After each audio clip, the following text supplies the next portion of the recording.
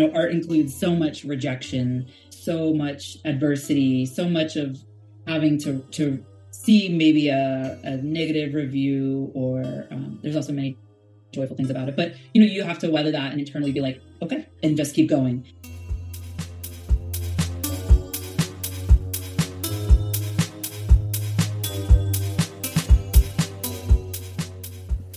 Welcome to the Flying Through Bowl, a platform dedicated to the discussion and exploration of art and the creative process. I'm the host and creator, Ernest, and this is the first part of a two-part conversation with the amazing Sarah Jamison. Sarah is a fine artist based out of Washington, D.C. in the United States. Using her preferred material of coloured pencils, Sarah creates incredibly realistic images that explore the existential topics such as life, death, love, and language. So I'll start where I start with everybody, which is just tell us a bit about yourself and how you became an artist. Okay. I guess I'll start by saying that my name is Sarah Jamison, as you already know. And I'm an artist. And how I became an artist, really, it's the only thing that I've ever wanted to do. I feel like the idea of being an artist is really tied up in my identity. I just never saw another path, even as a really young child. So it's a trajectory I saw myself on. It's a trajectory I am on now. So, yeah. So I guess a kind of an interesting question from that I didn't write down would be like, what was your first experience with art? Wow. I've always loved drawing and making art. And I, have to say that both of my parents were always very supportive. Whatever my sister and I were interested in, they always took as seriously as we took it. They took it, and I say that, primarily I grew up with my mom as my parent. But my dad is a very creative individual, also a very it's kind of crazy. But, there's this element of growing up that included my dad being a very talented musician who could play anything. Wow. And very artistically creative. He would make plaster sculptures. Sometimes it'd be really unhinged stuff, like weird alien plaster masks. That's he'd cool, be around in the backyard with this stuff that, I don't know. I don't even know what you would call it. It's like bizarro, low-key, crazy man art. But so when you have that element in your background, it really, I think, engenders a feeling of anything goes. You can be creative, be wild, be weird. And it was smiled on, in my immediate family. So I think that helps when you want a less traditional career path. Yeah. Absolutely. Because I think this is the biggest thing. The reason I asked the question was because a lot of artists I speak to say, oh, I'm destined to be an artist, or it's just, Mm-hmm. I just know what it's something that's intuitive. But it's it doesn't come from nowhere.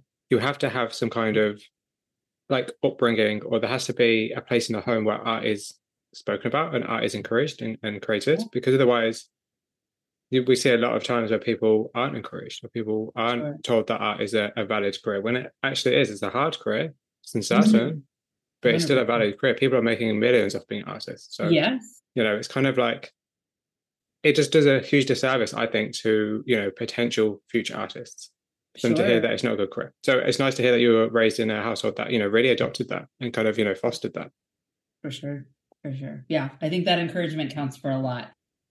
And I think when pursuing art isn't any less safe than going to college or whatever, and not knowing what you're going to do and just kind of choosing and hoping. It's yeah, that's very true. Because and even the thing for me, even if you have a degree, doesn't mean that the degree you did is going to give you a job at the end of it. Oh, not at all. This is the thing, especially in today's economy, where jobs are very hard to come by. Yes. For many people, and not just that, really live in a society where you can create your own job. You can be your own boss, and you can be freelance, and it's hard work, but it's an option. Sure. I don't know. But talking about work and education, so did you study art, or are you self-taught? I did study art. I went to the Corcoran College of Art and Design, which I say was in Washington, D.C. It sort of, mismanaged itself into the ground. Now it's part of the George Washington University. So it's not like an independent institution anymore.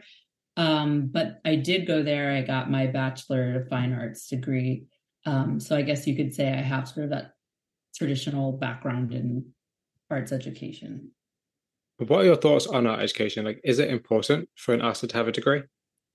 You know, I don't think it's necessarily important. I have a lot of friends who didn't go to art school or didn't even really have any sort of background per se in the arts. And after the fact, chose to pursue an artistic path to great success, whether they're freelance people or doing whatever they do. Um, and it's hard. I don't want to speak on the experience now. I think I certainly reflect on my time in art school as important. And I've met a lot of, the most important people in my life, the most intimate relationships for friends, or my husband I met at art school. You pick up a few tips and tricks, but also sometimes I'm like, what did I learn for my money? Um, and I think too, I hope now it's different.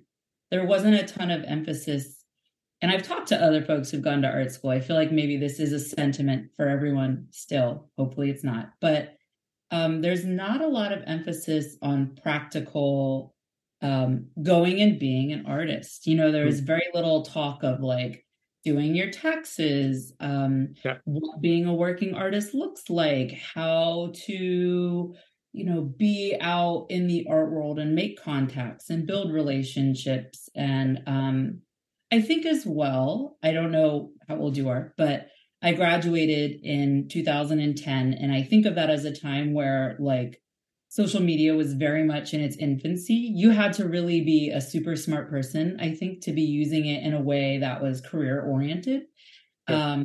So it just really was not in any of the toolkits given by faculty to students or for students. Like it was still very much, you'd be using filters and that like rounded edge cropped frame, and nobody was, well, I don't want to say not nobody, no one I knew was using it in a way that would be constructive for building their art career. And so I think that's a big element of being successful or at least findable in the art world now.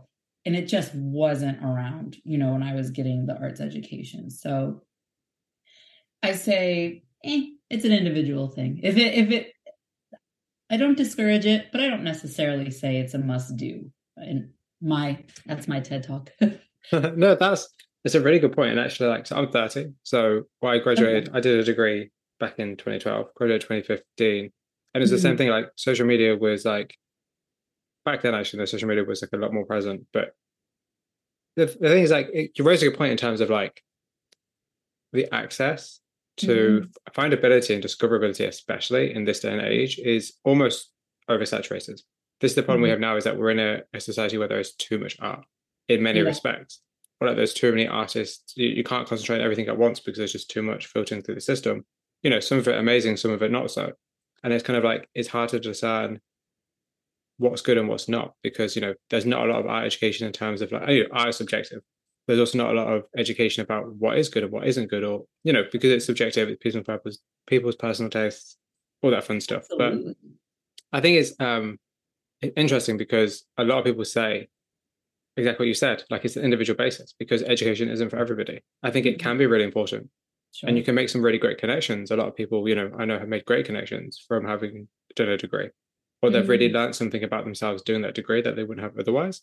But then there may be things you might be able to find on your own potentially. So I Yes. definitely agree. I think it And definitely depends on the person.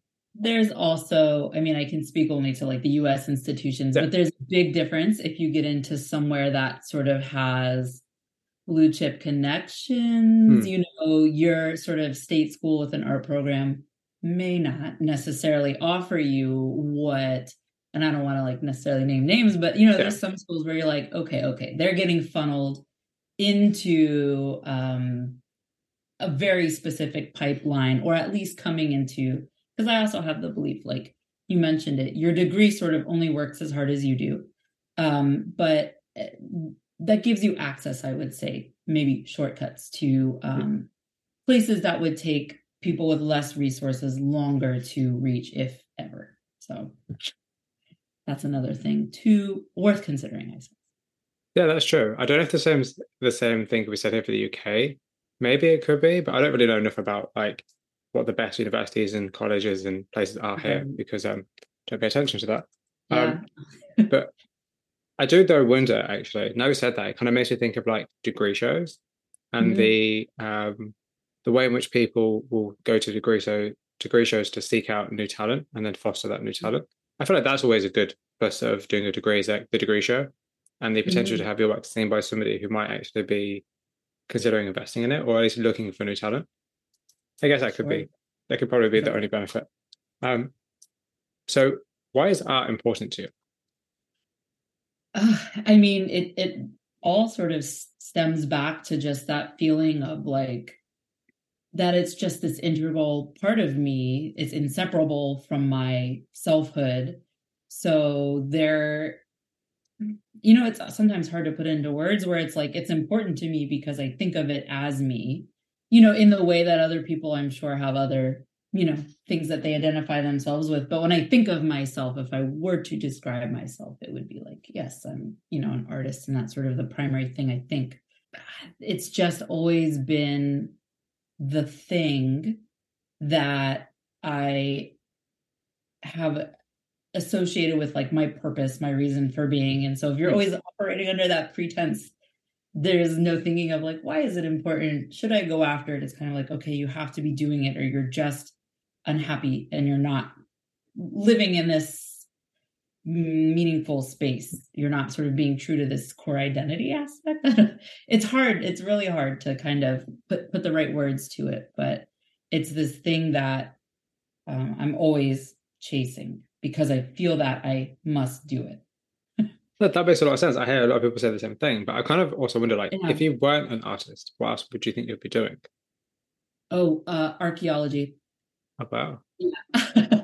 That's the only other thing I think I could see. There's something I have such a strong interest in, like archaeology, or we'll say like culture history generally.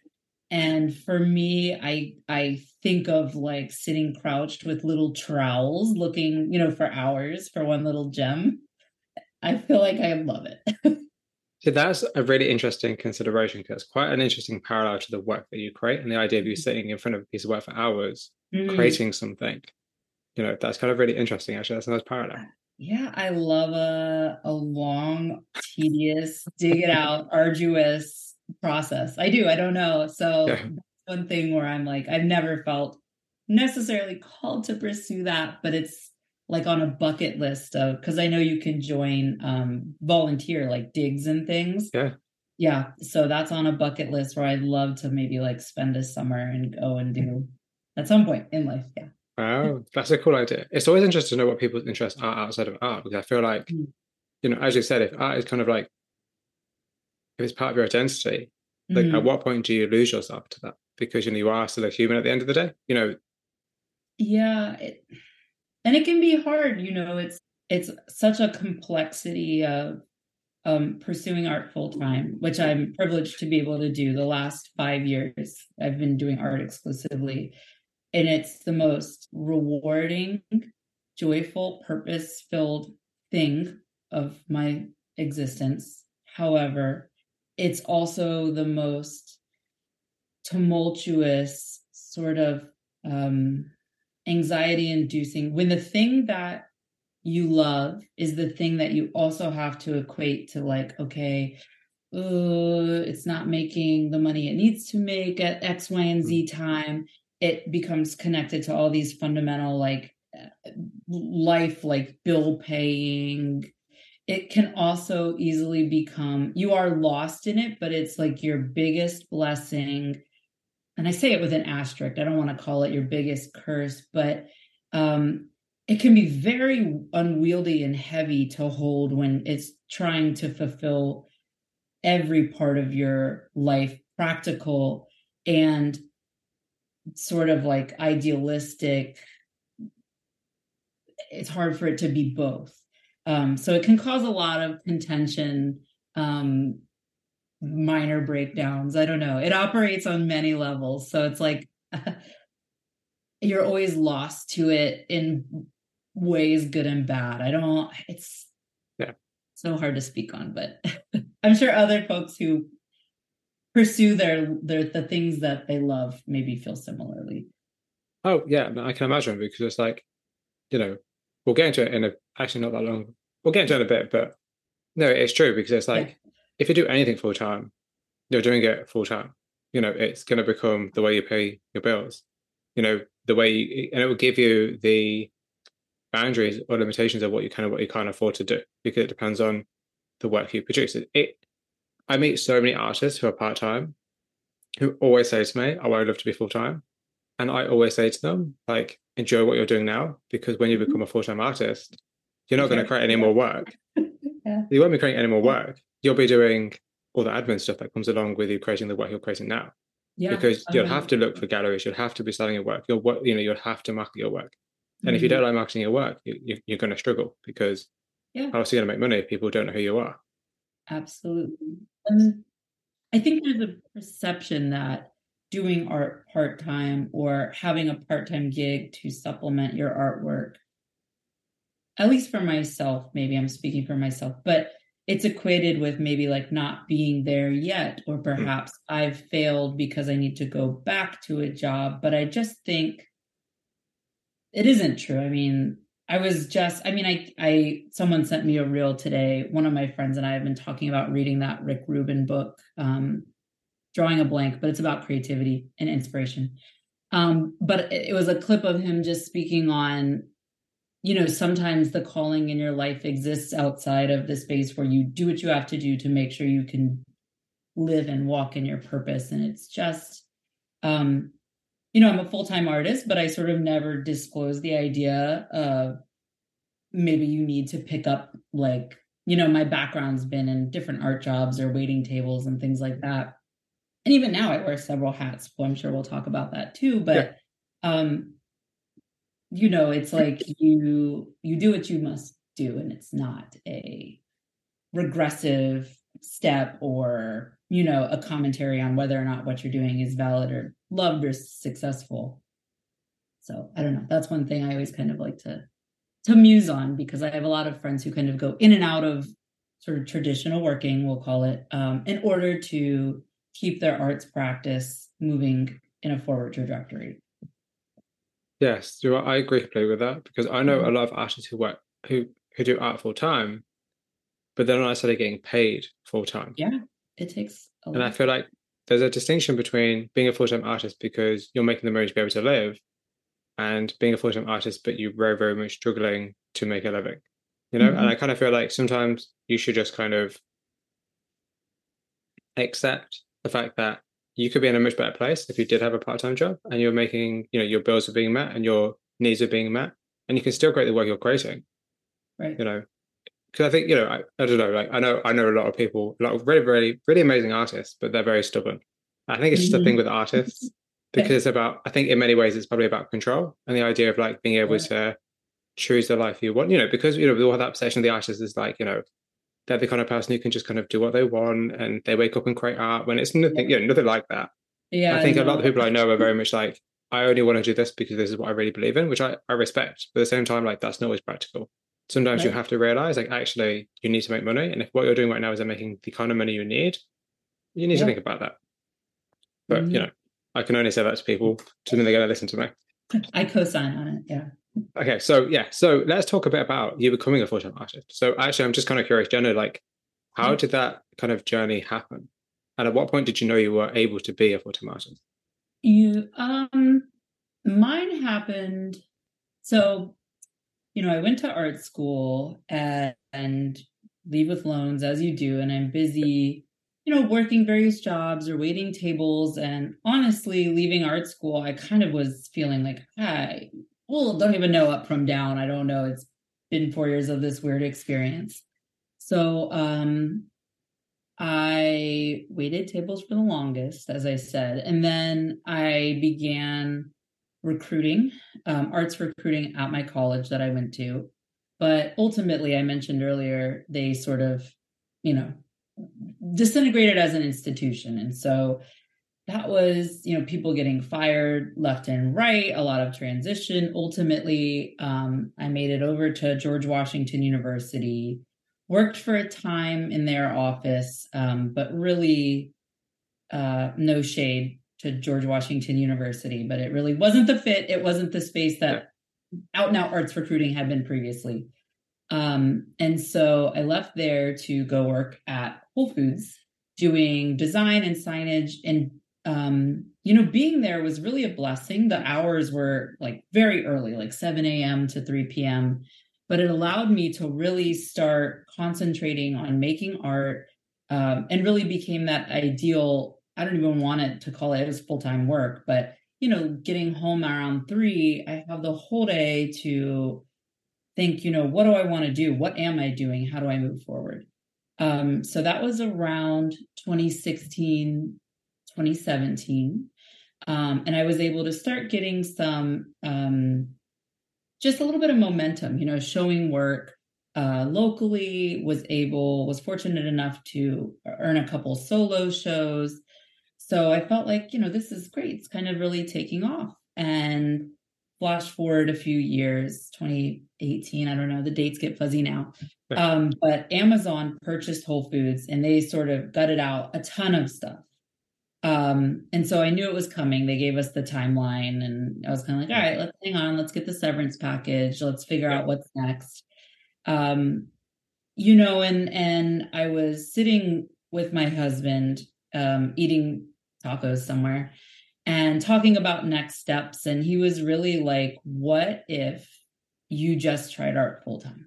And I'm sort of feeling overwhelmed and I'll cry anywhere for any reason.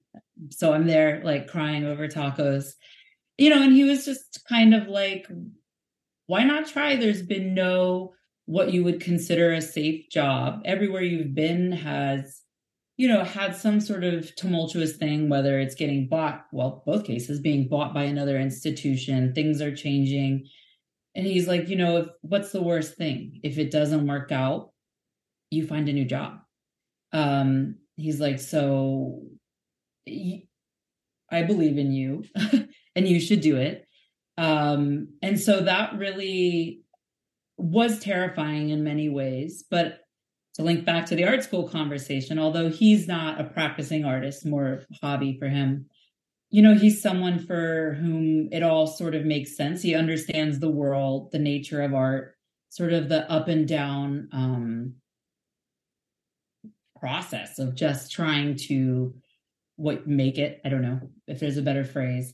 So in some ways, in many ways, not some ways, always, I feel very blessed to have a partner that sort of gets it. So that was it. And it's been up and down, a real roller coaster of some years. I'm like, what am I doing? I don't know.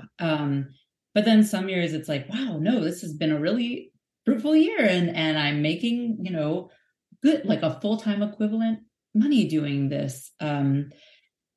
So, when it's good and when it's bad, he's been a great cheerleader that, I'm not wanting to jump off this path, but he's always someone who's like, he's very measured. I'm kind of the one who's all over the place and he's a little more even keeled. But to say, look at, step back, look at the full picture, look at, all that's yet to be done.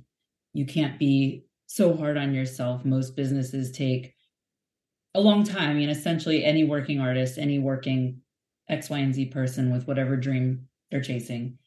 If you were doing a brick and mortar, you wouldn't expect for many years, when they say you're taking out loans, you're opening a new business. If you're doing it that way, you're not supposed to be generating true income for, however many years you're operating on loans in the first part. And so, someone who I think is a good measured balance to my anxiety that's sort of always like at level 10. So all that to say, he was an integral step in me jumping into it and an integral step for me when I need to be like talked down off a ledge of like, I don't know what's next, or, at times that feel very uncertain in the journey of art making, but that was kind of what it was. And I'm grateful to him, and he helps me sort of, I think, on any journey. The one thing that you can't do is quit.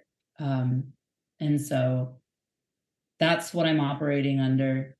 And that's something that he's sort of helped be in the background, being my biggest cheerleader, making sure that I do it. See, I think that's interesting for a variety of different reasons. Yeah. I think the first is the idea of, well, several ideas. The first is the idea of routine. The idea of like, yeah, you had a job that you may not have liked, and it might have been like an early job, but you had the routine to then go and have the time to create. You could set that time aside.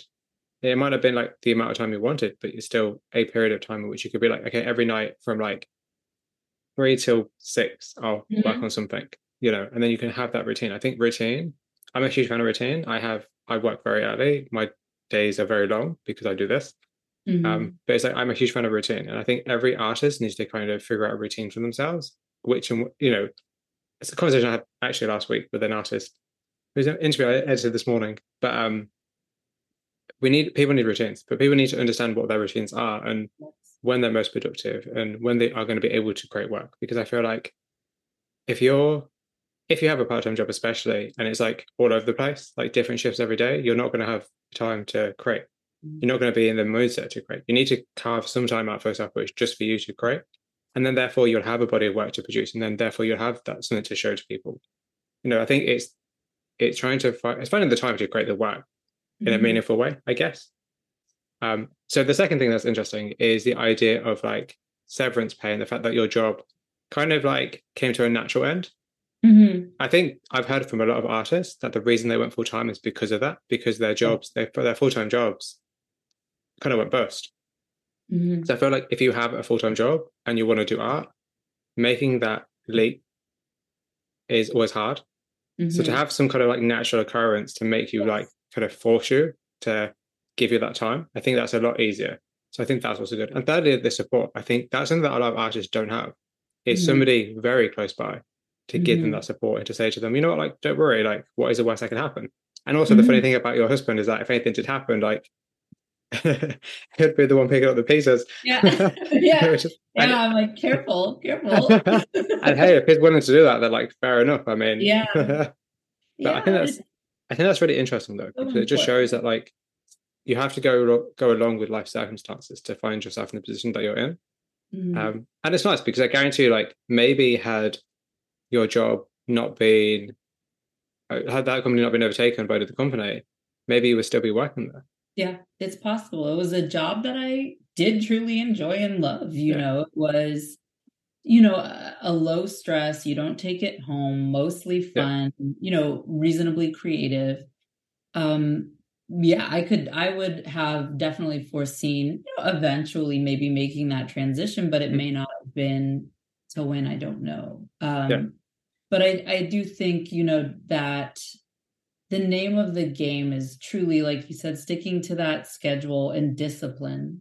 And you mentioned too, sort of carving out that space to create, but also acknowledging that you're not always going to feel like it. Not every day, and this is particularly important when it's full time, is a magical day in the studio where you wake up feeling inspired and like just ready to get in there and hit it. It might be a day where you feel like trash and like nothing you do is coming the way you want or whatever it is, and so it's the discipline to make the time to create and do it no matter what. It's that effort over time sort of equation that I'm hedging my bets, that effort over time equals success in any way that it can be defined. It's not necessarily like showing at the Louvre or something. Not that I don't do that, but all that to say, it's like there's nothing without discipline, and that's just full stop, period, end.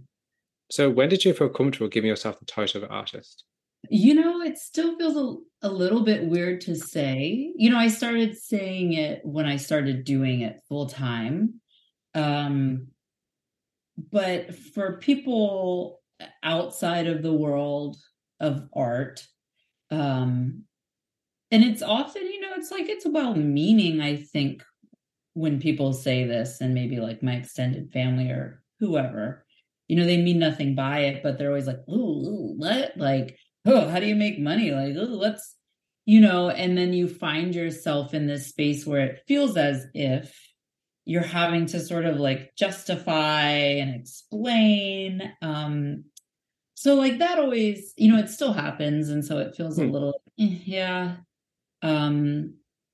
But, I just think it's like another one of those instances where you stand in it and you only owe as much explanation. I don't know. Artists never go to other people and they're like, astrophysics, like, how'd you get into it?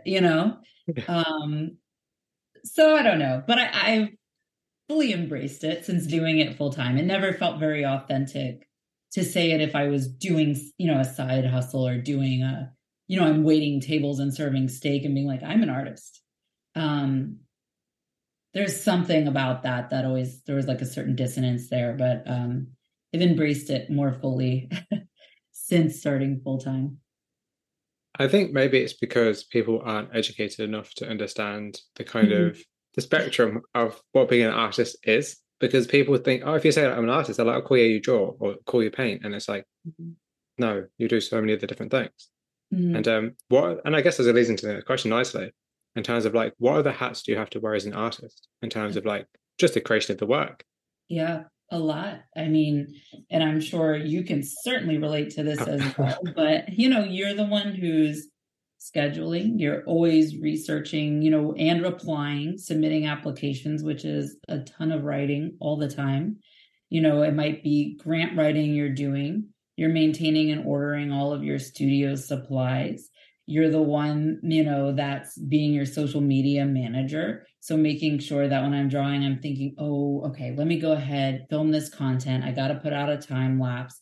And let me make sure it's a reel, because that seems to be the thing that Instagram's pushing to high heaven, and then being like, oh, do I dip my toe into TikTok? Do I do, shorts on YouTube? Because those are probably also getting pushed to the moon right now as they've just rolled it out. On top of, you're delivering the work, you're packing the work, you're sending the work, you're making sure you're offering prints so that there's always some sort of option for people who maybe can't buy a full retail priced piece, or that you have, little bits of residual income kind of coming in from time to time. Teaching for myself, one of my side hustles that I very much enjoy is I'll teach an art class for adults once a week. Wow. It's so fun. But, that's one where it's like, okay, let me make sure that I'm reaching out and contacting to make sure we can order supplies for the class. And then I'm like, oh, I'm going to buy a bottle of wine so we can all have a good time and draw. But it's everything. It's constantly making sure you're staying in touch, you're massaging relationships, you're, being aspirational, thinking, okay, if I'm sitting in front of TV and I'm watching my Wednesday wrestling, I'm going to be productive on Instagram. And I'm going to look for galleries that are, showing work that I think is analogous to my work. And I'm going to follow, and then I'm going to like a few things. And then I might be like leaving a few flirty comments. It seeps into, if I get an order at night, I'm making sure I'm going upstairs, like getting things prepared for the next day. It's something that there is no like off, no. I make my schedule. If I wanted to like jump a train to another state today, I could do it, but you're never off of work. The hats you wear are a lot. You're always being like, oh, maybe I should submit, throw my name in the hat for the new building area they're doing in the city so they can have my name in the pool for mural potential. You're just always following a lead, tying up a loose end, saving a receipt, doing your taxes, hoping that you are only committing a little bit of fraud. So that way you can go on to the next year to do it all again. It requires a lot. You are the business, and then every interaction you're doing, you're trying to leave with the most positive sort of lingering aftertaste so that you're invited back to the next thing. You're always on, you're always doing, you're always going. It feels a little icky at times, but like always perceiving relationships, both as like friendships, but there's always somewhat of like a transactional element. to them, for better or worse. And so in the art world, like, especially in you think of local level, but it's a small world. And I do think like the way to go about it, despite, like I said, it being icky, is sort of having the mindset of like what you bring to the table, but also what the whomever it is you're interfacing with, what they also um can offer. Or perhaps, like, we were talking at the beginning of the interview, sort of the way that you find artists, and I think that's like the perfect example, right? Hmm. Of artists that talk about other artists, and even otherwise, people who are collectors, gallerists, podcasters, you name it. We sort of all have to hold in mind what the network potential is, as well as just the fun and friendship potential. But that's sort of part of the game, I think. Yeah. See, it's funny because one thing that I actually never pay attention to, and I don't know if people even know this or not, but I never actually pay attention to social media stats when I interview somebody or when I feature people. I don't actually look at any of that. All I look at is, do I like this person's work? Is there something I want to know about it? If the answer to that is yes, and then I'm like, cool, let me ask them if they want to interview. If they say yes, strangely, then I'll be like, cool, let's arrange a date and a time. Yeah. It's interesting because I'm pretty sure I could pick very specific artists and very specific like follower accounts, for instance, and become way more successful. But for me, that's not the point. The point is that like it's about discovering artists and talking to them and giving people time. I think it's interesting. I think now you said that, I'm like, because there's an element, and it's not wrong to think about, like you're essentially running a business. And so if you were to hand select artists who, not excluding people who have small following, because I know a lot of people who are fabulous artists and care nothing about social media. And that's fine. But it's like, you are running a business. And so it behooves you to reach out to artists in the mix who do have a large following. And there's nothing wrong, about that. It's like, to sustain yourself. These are all the calculations that we have to make to continue to be viable in whatever way that means. I don't know. Everyone's goal is not necessarily to make money or be a millionaire or, have a retrospective exhibition, but it's just like running your own business calculus, I guess. I don't know. It's a good way to put it. But I've always loved discovering artists that have less followers, that are just incredible people, incredible artists. And I think, actually, just from my experience, I think a lot of the times small artists are more approachable. Sure. I think that's also plays a huge part as well. Get to, for sure. And not just that, I feel like they appreciate opportunity a lot more because they don't necessarily have it come their way as often. Yeah, exactly. And not just that, like I feel like fostering talent that people haven't seen, Absolutely. or like championing people who may not feel like they're good enough because they might not have a big following when their work is incredible. Like it does a lot of good for people. But we'll have to see. We'll see what happens in the future. Right. But it's important. All of that is important. And it's amazing for you to give a platform, irrespective of what someone's following might be, because it's a noble cause, I'll say. Thank you very much. I'm glad somebody thinks so. It's a very, very tiring noble cause, but that's cool. So what is the biggest challenge of being an artist? The biggest challenge, I guess I would say, is the uncertainty. There's the most enormous element of volatility and uncertainty, and that can be for anything, whether you're finding the next exhibition, whether your income is the same one year to the other, whether it's like, oh my God, my inspiration is just all dried up. What am I making next? How do I continue to be sustainable in that way? Blanket statement, uncertainty, volatility. 100%. So I love that because everybody answers that question so differently. And it's the only question that I ask artists in both in interviews and in real life. If I ever meet an artist in real life, that's the question I ask them. When I go to like art fairs, I'll just spend like 7 hours going through each artist and ask them the same question. Because it's interesting because everybody has the same challenges, but they're so different. Yeah. And I love the fact that uncertainty is honestly such a key player in the role of being an artist. You have no idea what's going to happen next. And you kind of have to be prepared for it. Yeah. Somehow. Without knowing exactly what being prepared for. It's like I'm on a hope and a prayer out here, just doing what you think is right, but it ultimately you just can't be predictive. And It's just it's just insane to me. I just find it bizarre that people are like, yeah, you know what, this is going to be my life. yeah, yeah. And it's like you can't, there's so many moving factors. It can be the economy. I mean, inflation Mm, here, I feel like has impacted very much. People's desire for purchasing art is absolutely, ultimately yeah. a want and not a need, as much as like artists may feel opposite of that. But yeah, I mean, you can be as prepared as you want to be, but you simply can't. You just can't for everything. So I would say Yeah. So uncertainty. so do you think that being an artist gives you a different perspective on the world? Maybe. I mean, I suppose it could. I don't know, right? Like I very much subscribe to the like everyone everyone is a teacher, everyone's sort of subjective experience of reality is very different from one another. So sure. But yeah, I would suppose it's like you're seeing a quarter of the world that in the same way that if I were to walk on to like we're kind of near like NASA Goddard up where we are. If I were to walk in there, I'm like they're living in a world entirely separate from mine. At least in terms of like their day to day, Yeah. how they interface with the world, what sort of their immediate value set is. So I would say yes, but I don't know that it's necessarily depends on who you're talking to, whether that's a fascinating thing or not. So I'd say yes, but I don't know that it's in a different way than anyone else's is. Okay. Okay.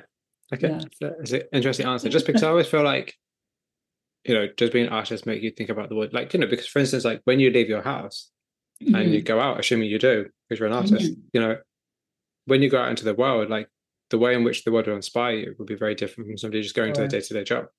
Someone Yeah. just, going on their regular commute to work, like driving down the motorway, isn't going to be inspired by like, how the rain shines on the Sure. Yeah, highway, you know, that's a for good point. instance. I feel that I live life in a way that's very like aesthetic first. And like I think there's sort of like a curational aspect to anything I'm doing. I don't know, like I'm very particular in that way. I'm a big like thrift store person. I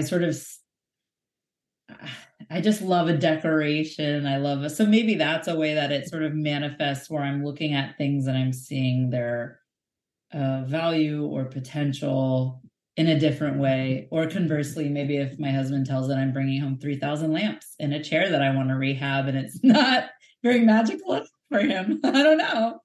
So I suppose, yes, like in that way, yeah, I love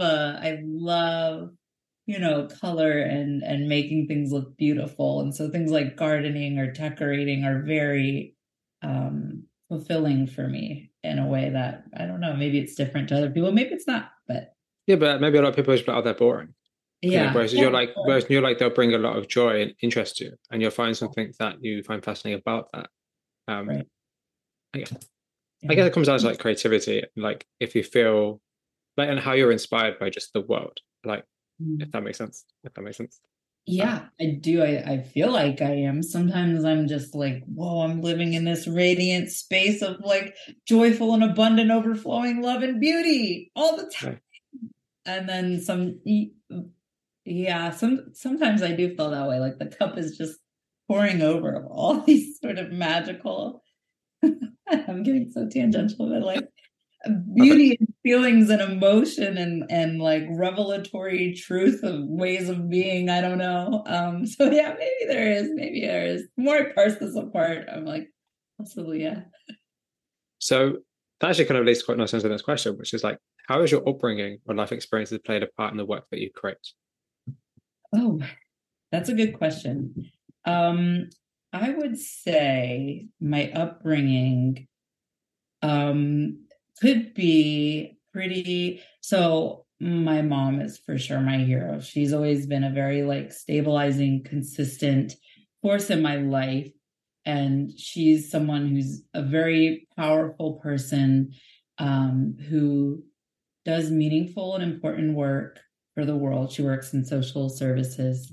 And so she's always been sure to instill in my sister and I that like you can do it. You can do it and you should do it. And, to sort of walk in who you are and those sorts of things. I mean, she's phenomenal. I think like it's a much needed balance to the chaos element. That was my dad, is my dad. And so like there's a lot without getting too into the weeds, Yeah. a lot of just like weird shit that like growing up, um, like riding around on overturned buckets without seats and belts in my dad's van during rainstorms where there's like strings attached to the wipers and you don't know if you're going to live or die. Um, that I think has made me a person who's very flexible but determined. And so I think that it has made me a person I think that can weather, I can take a punch on the chin and keep going. And that's something that, art includes so much rejection, so much adversity, so much of having to see maybe a negative review or there's also many joyful things about it, but you have to weather that and internally be like, okay, and just keep going. And so I think that sort of endurance and steadfastness, and then that sort of like more volatile, but also like, I sort of in a lot of ways feel like I've, how can I put it? That you can kind of live in a certain element of chaos. That is maybe a secret sauce for how I'm living my life now. I don't know. Maybe. I'm just always curious about like people's upbringings and like the way in which they are, as I said earlier, like, as we said earlier, like exposed to art, but also just kind of like how that factors in to the person you are and the career you now have, because it all plays a part in some way. And talking about career, let's get into your work. So for those who may not have seen it, can you please describe your work? Yes. It is primarily colored pencil. I do use a certain element of ink or acrylic gouache, but primarily colored pencil. It is realism, but I think I borrow a lot from the traditions of maybe like surrealism to some degree. And it is work that depicts, for me, and it's sometimes hard to put it into one sentence elevator pitch, but I think a lot about sort of the nature of sort of how we exist and function culturally. My work used to deal a lot more specifically with like digital media, but I think of the idea of, and I do a lot of reading, books about culture or history, ideas of things of like, how do we define sort of tragedy or apocalypse? Oftentimes you think, we'll say of like the fall of the Roman Empire. It's not like the people living there knew that they were living in the fall of a great civilization.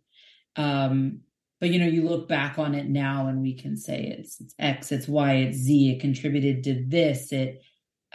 So I love to sort of parse apart like how culturally we define like symbols and ideas and shared experiences and sort of our connectivity as it exists digitally or, realistically in person.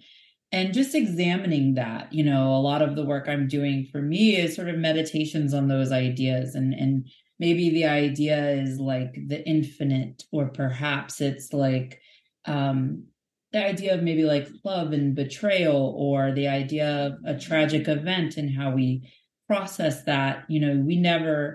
Rarely is it a firsthand thing. We're often experiencing it in a way that is online. So it's always comes to us where there's already commentary, there's this certain context, there's an idea of like truth and reality. And how do we define that? Like where we sit sort of is an important factor in how we define that. And so the work that I'm making I would say blanket statement is sort of based on our culture, but each piece, I hope, is parsing apart and delving into individual aspects of that.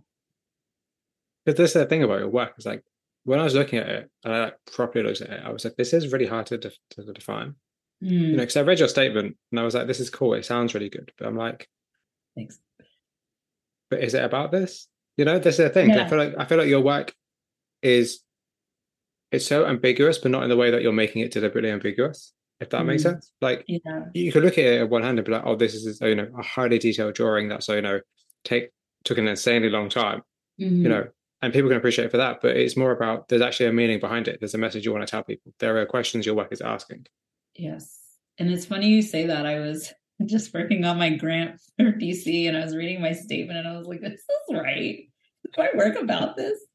Because it's hard. I do find it difficult to kind of like put it into a statement. So that's a kind of I'm gonna, after we speak, I'll be reevaluating that because that exact phrase was in my head. So it's funny you said it. So it's like you're in my own mind. But yeah,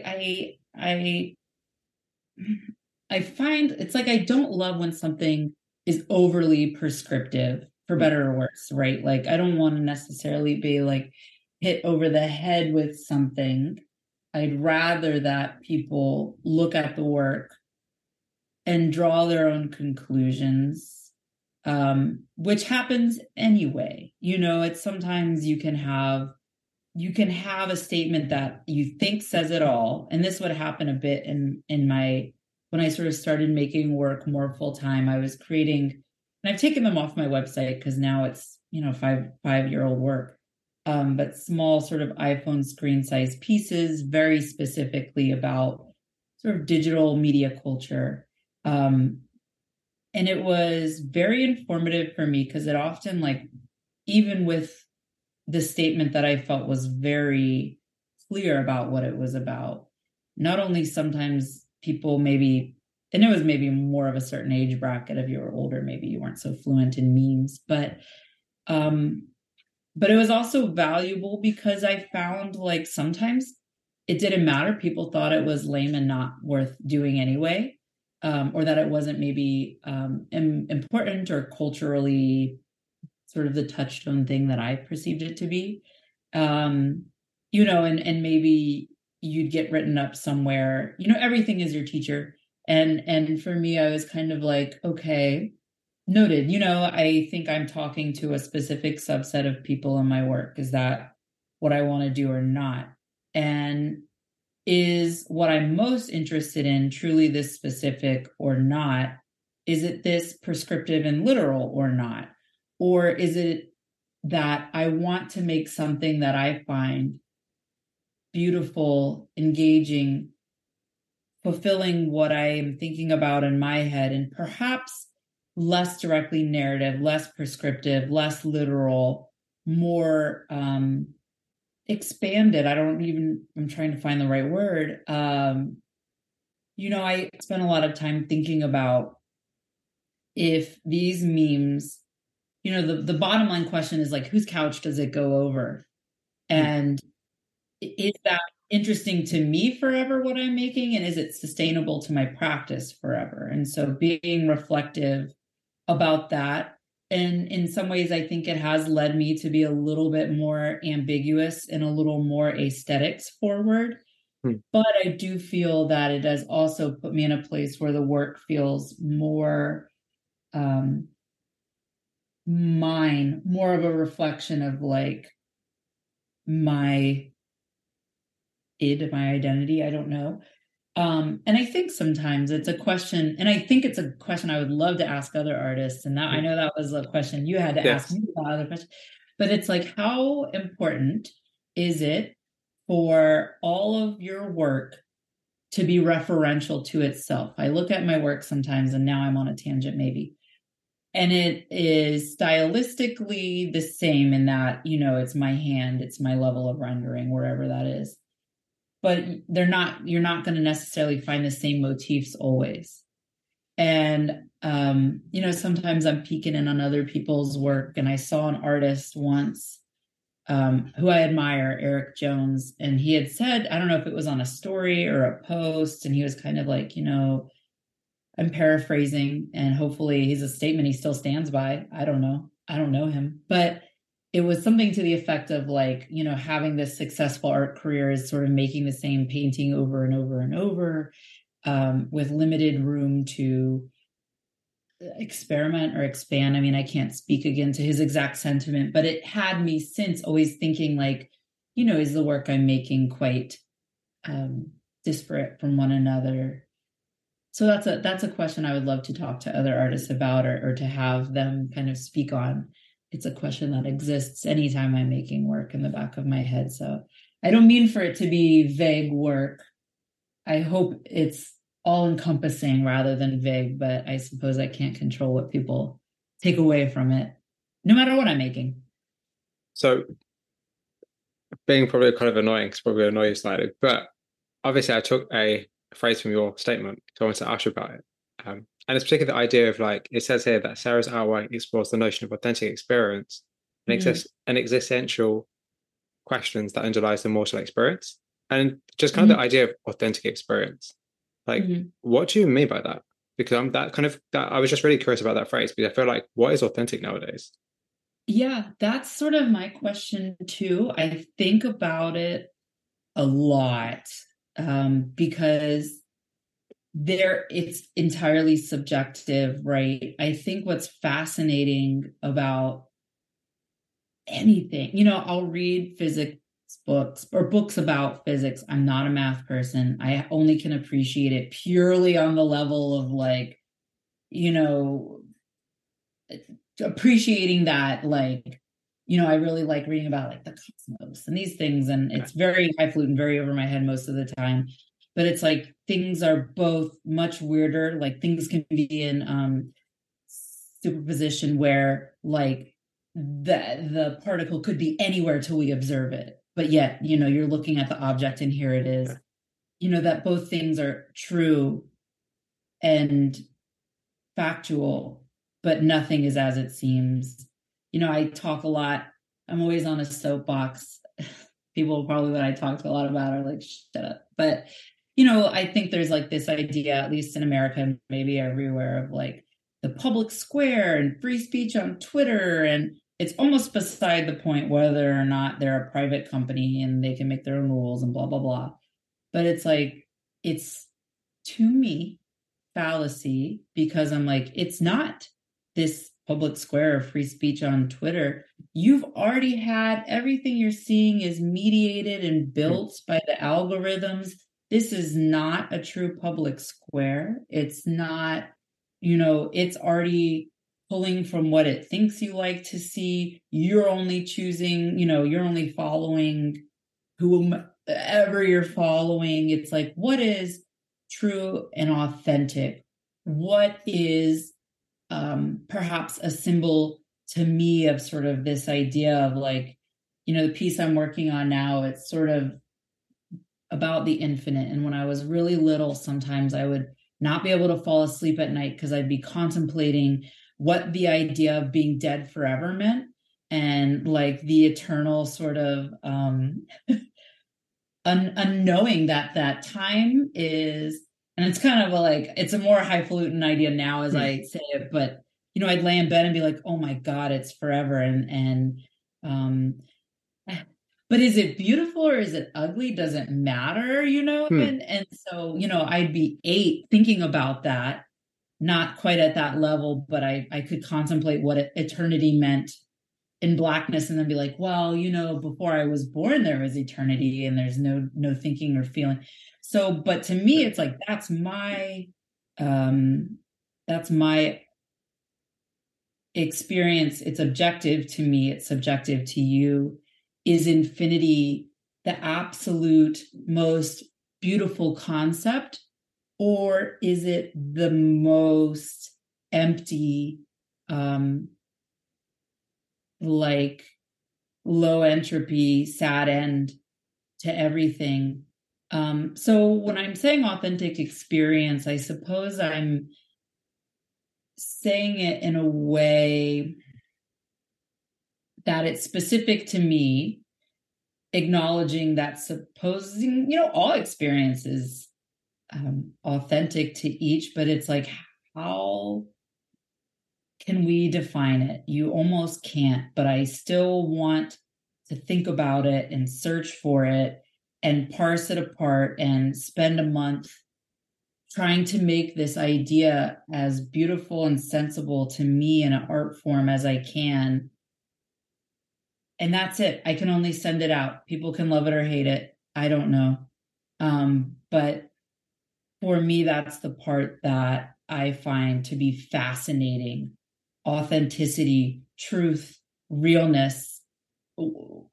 What's really the end of a civilization? What's really the end or a beginning? Or sometimes I land in a place that it's like, there's no truth. It's all meaningless. Let's just, but I love that sort of thing. I sort of love the existentialism of like, what is consciousness? Where is the line? What is life? What is real? What does it mean? We don't even know, not to get like super wild, but like, we don't even know what it means, like all of what is civilization like in 100 years or 1,000, if we're there at all. We might not be.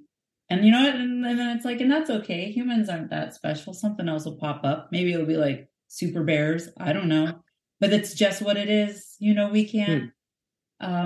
So anyway, that's what I'm trying to like pack in to the work. Do you think that that's apparent though? Through looking at your work, say like online especially, do you think that's apparent? I hope that it is. I don't know that it is. And that's where I have to release it. I think there are people who will look at the work and maybe be like, yeah, me too. And then there's people who will look at it and be like, not for me. And then there's some people who might look at it and be like, well, it's just beautiful. I like it. And all of that is valid. What I hope and wish is the thing that I can control the least. And I try very hard to create work that honors my vision, that I hope, and I try to be good about whenever I finish a drawing and I put it on Instagram to like sort of write what it was about. But even then, if I'm like, I did a good job, I feel like I really did it. Someone could still look at it and be like, that's stupid. It's the part that I literally can't, I have the absolute least control over. I really hope that people love it and read it and understand where I'm coming from, or just appreciate it. But any artist, that's the absolute last thing we can do. And I try to be intentional, and I try to be, wise about my choices. But only you can tell me that for yourself. You can't even tell me that for your roommates or whoever. So I don't know. Can you tell me, do you think it's successful? You can be totally honest. Yeah, I think because you put context to it, yes. If you didn't have the context, then no. Yeah, that's fair. Because I think the thing is that like, this goes into this question as well, is that because your work is so busy and it's so visual, like it's not just, oh, this is a nice abstract painting. It's like, this is a highly detailed piece of work that you can stare at for hours and see loads of detail in. It's kind of like, I kind of, when I look at your work, I'm kind of like, do you want people to look at it as a thing of beauty? Or do you want people to read into it? Because I kind of feel like your work isn't in that really interesting middle space where like, it's visually beautiful, but that's not all it is. A lot of artists create work that is just stunning, just to create work that's stunning because people will be attracted to it. But your work is almost like a gateway into bigger ideas and concepts. But it's just, you need to make sure that, well, I say you need to make sure, but like it's kind of up to you as the artist to make sure that people understand there is something more to it than just a pretty image or, this really interesting, very detailed image. Because the things that like your work visually is incredible. And particularly when you see your reels and see how long it takes to make, it's like you look at that, like that's insane. But then there's all for me personally, I'd be like, why? And I'd seek out those answers, but not everybody will do so. Right. I think that's a great point. And that's what I mean when I say everyone's your teacher, because we'll have this conversation. And again, like when you said the exact phrase I had in mind for my statement, I'm like, okay, maybe that tells me that I do need to be revising my personal statement at the very least, and more communicative at best, because you can't, all the time I look at work and sometimes I think like, I don't get it, or what, I think there's like everything, there's sort of fads in the art world. And I feel like right now there's a bit of a fad for it, almost like they're beautifully rendered always, but they have the look of like a bad render of something, like an old N64 graphic. Do you know what I'm talking about? And I say that in a way that's appreciative, and it's not a critique. But I think like, all right, it's this sort of weird render of like, maybe it's like Mickey Mouse, or maybe it's like a person, and they're beautifully done. Maybe they're often airbrushed. But I say it's a bit of a fad because I see it in a few places, and I think like, well, there's several people doing it, and what is it? And why? And that's just me. And I like that work. I would put it on my walls, but I'm not sure I don't want to say it doesn't mean anything. That sounds really bad. But I think like, all right, and what? And so then I marinate on that to say like, well, does it matter? There's some people who really love to know the story. And in art, you always have to, part of what you're selling, I think, is also yourself and, your art's practice, and then what the piece is about and what your work is about. But then there's some people who just like it. And the other day I was with one of my nieces, and she was kind of like, hey, if you don't sell that piece, I'm kind of interested. I look at it and I just want to eat it. I was like, thank you. I love that. I get it, that you can just love it and it's not less valid. But I'm saying things in the work, and I do want them to be, it's important to me to talk about them. So it's a line, it's like, how do you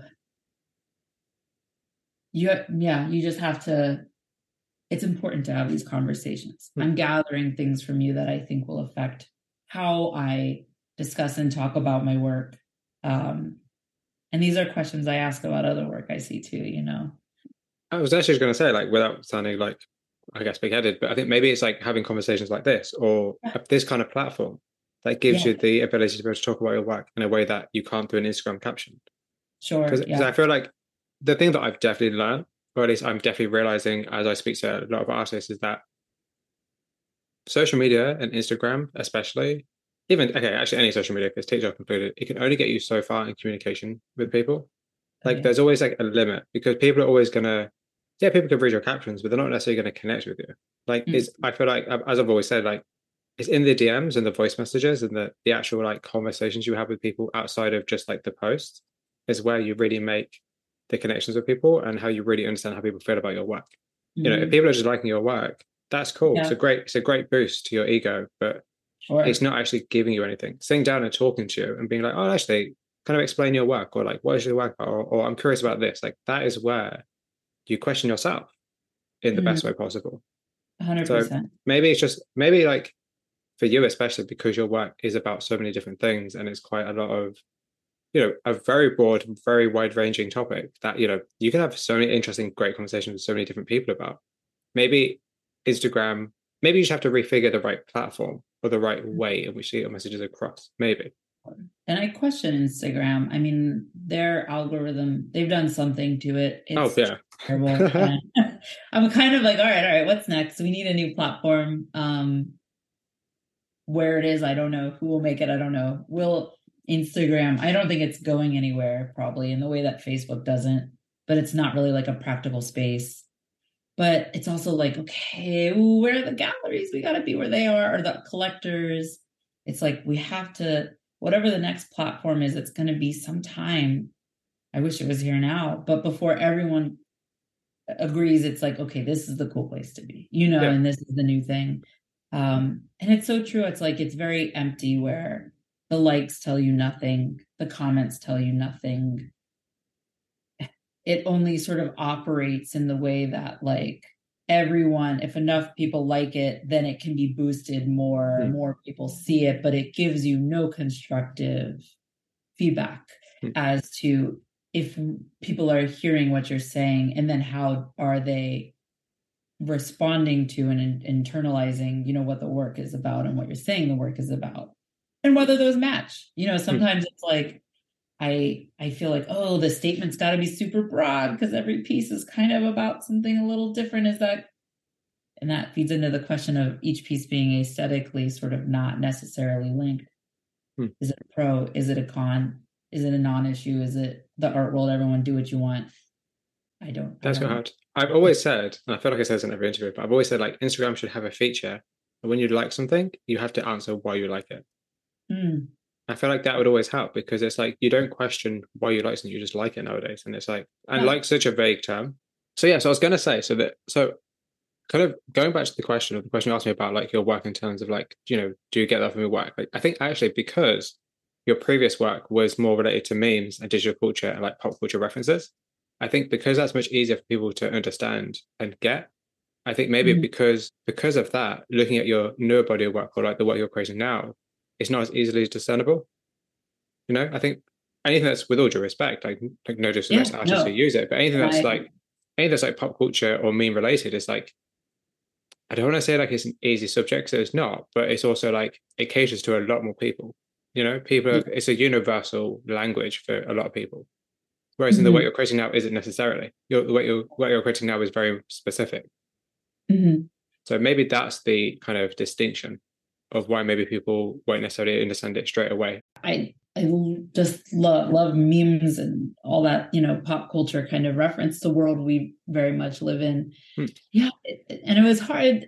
And I don't know if I'm done with it forever, but it would be, and maybe it's just the environment I'm in. I don't know, but it's like I did my one and only time being sort of written up, having an exhibition written up in the Washington Post. The person who reviewed the work just didn't get it and didn't like it. When I read the review, the gallerist was kind of like, oh, did you see that? Like, here's the link, you got written up. And I read it, I was like, I don't think he liked it that much,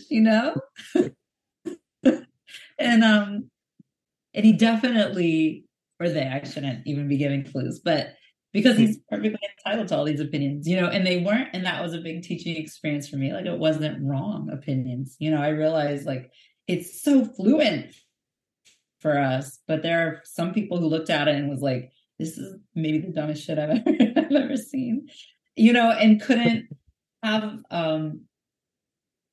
couldn't appreciate, like, at the time Pokemon Go had come out and it was nuts. People were everywhere doing it. Oh yeah. And it's kind of like, Pikachu, that's so passe. Remember Pikachu? And it was like, man, you're not even living in the same world as me. Yeah.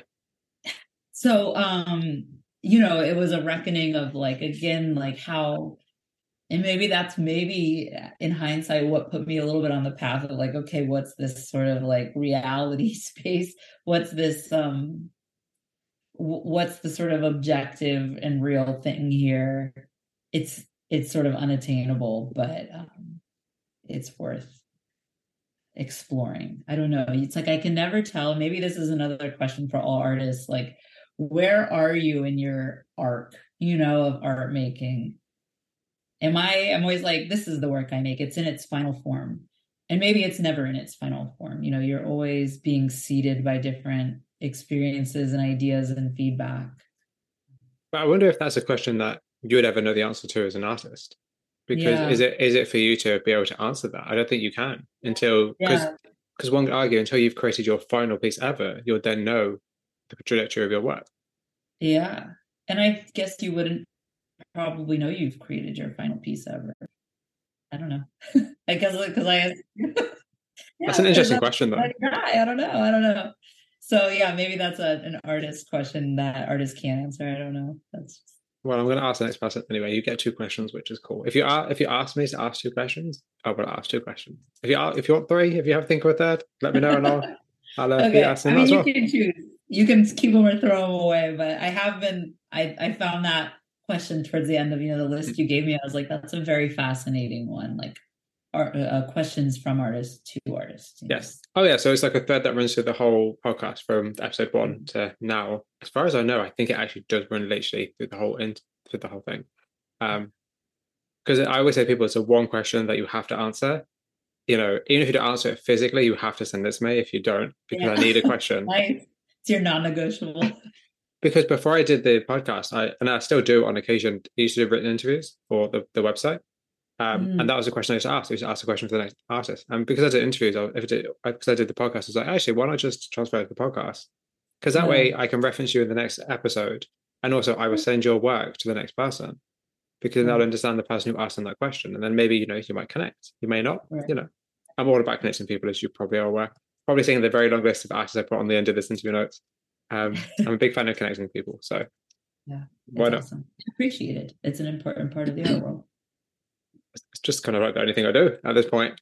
Literally everything I do for the Flying Free is literally just connect artists. That's really all I do, because it's fun and I like it, and I clearly have nothing else to do in my life, so it's perfect. So getting back to your work for a second, although we're doing your work anyway, but like talking about your work, like your work is very visual and it's very busy, because there's a lot of like just loads of different elements that kind of come together. Like, why create work that is so detailed and so busy? I suppose. I mean, part of it, because one of the questions I believe you had on there too is like, how do you know when the composition's right or when it's done? Yeah.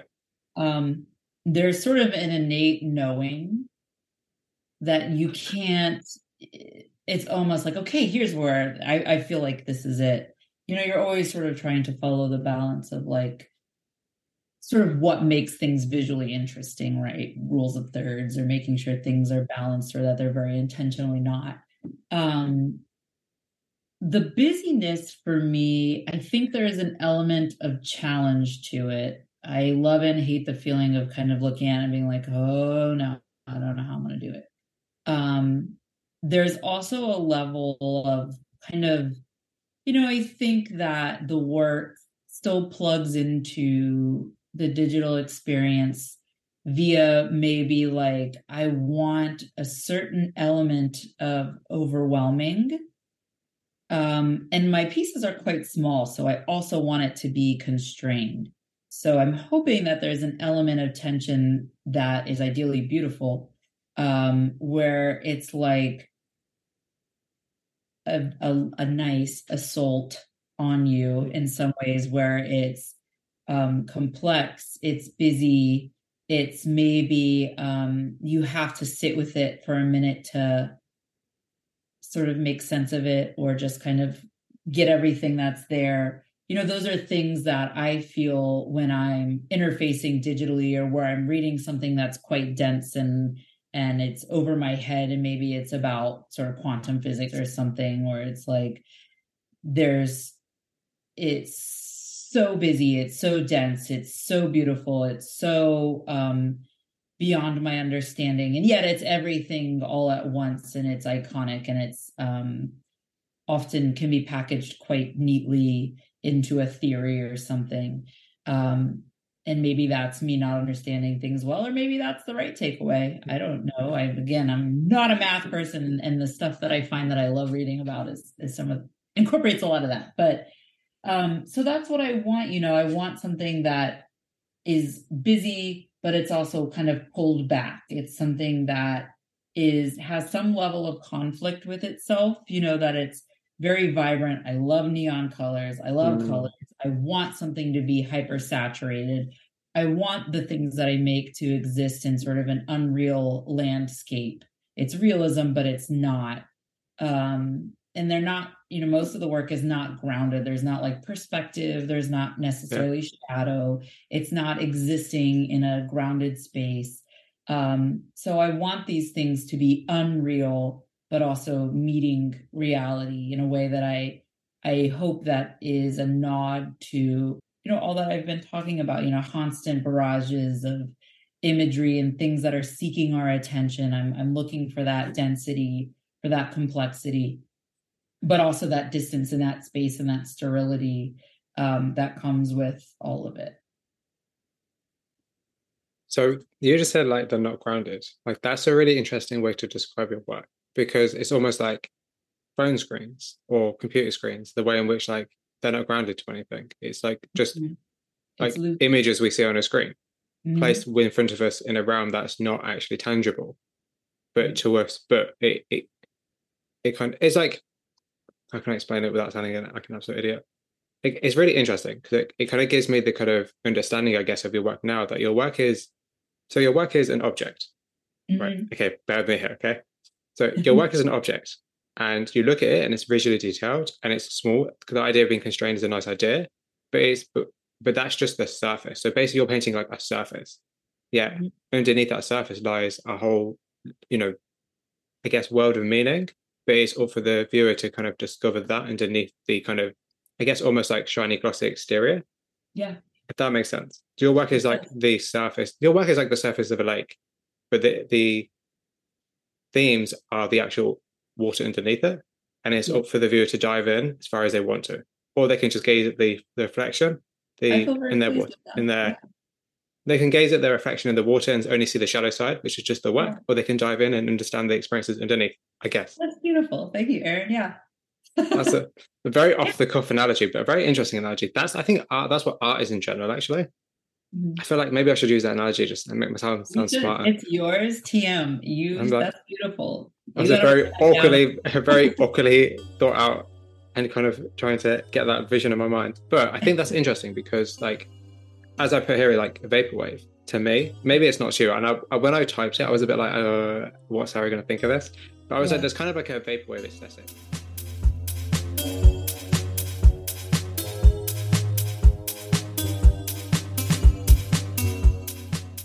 That concludes the first part of my conversation with Sarah Jamison.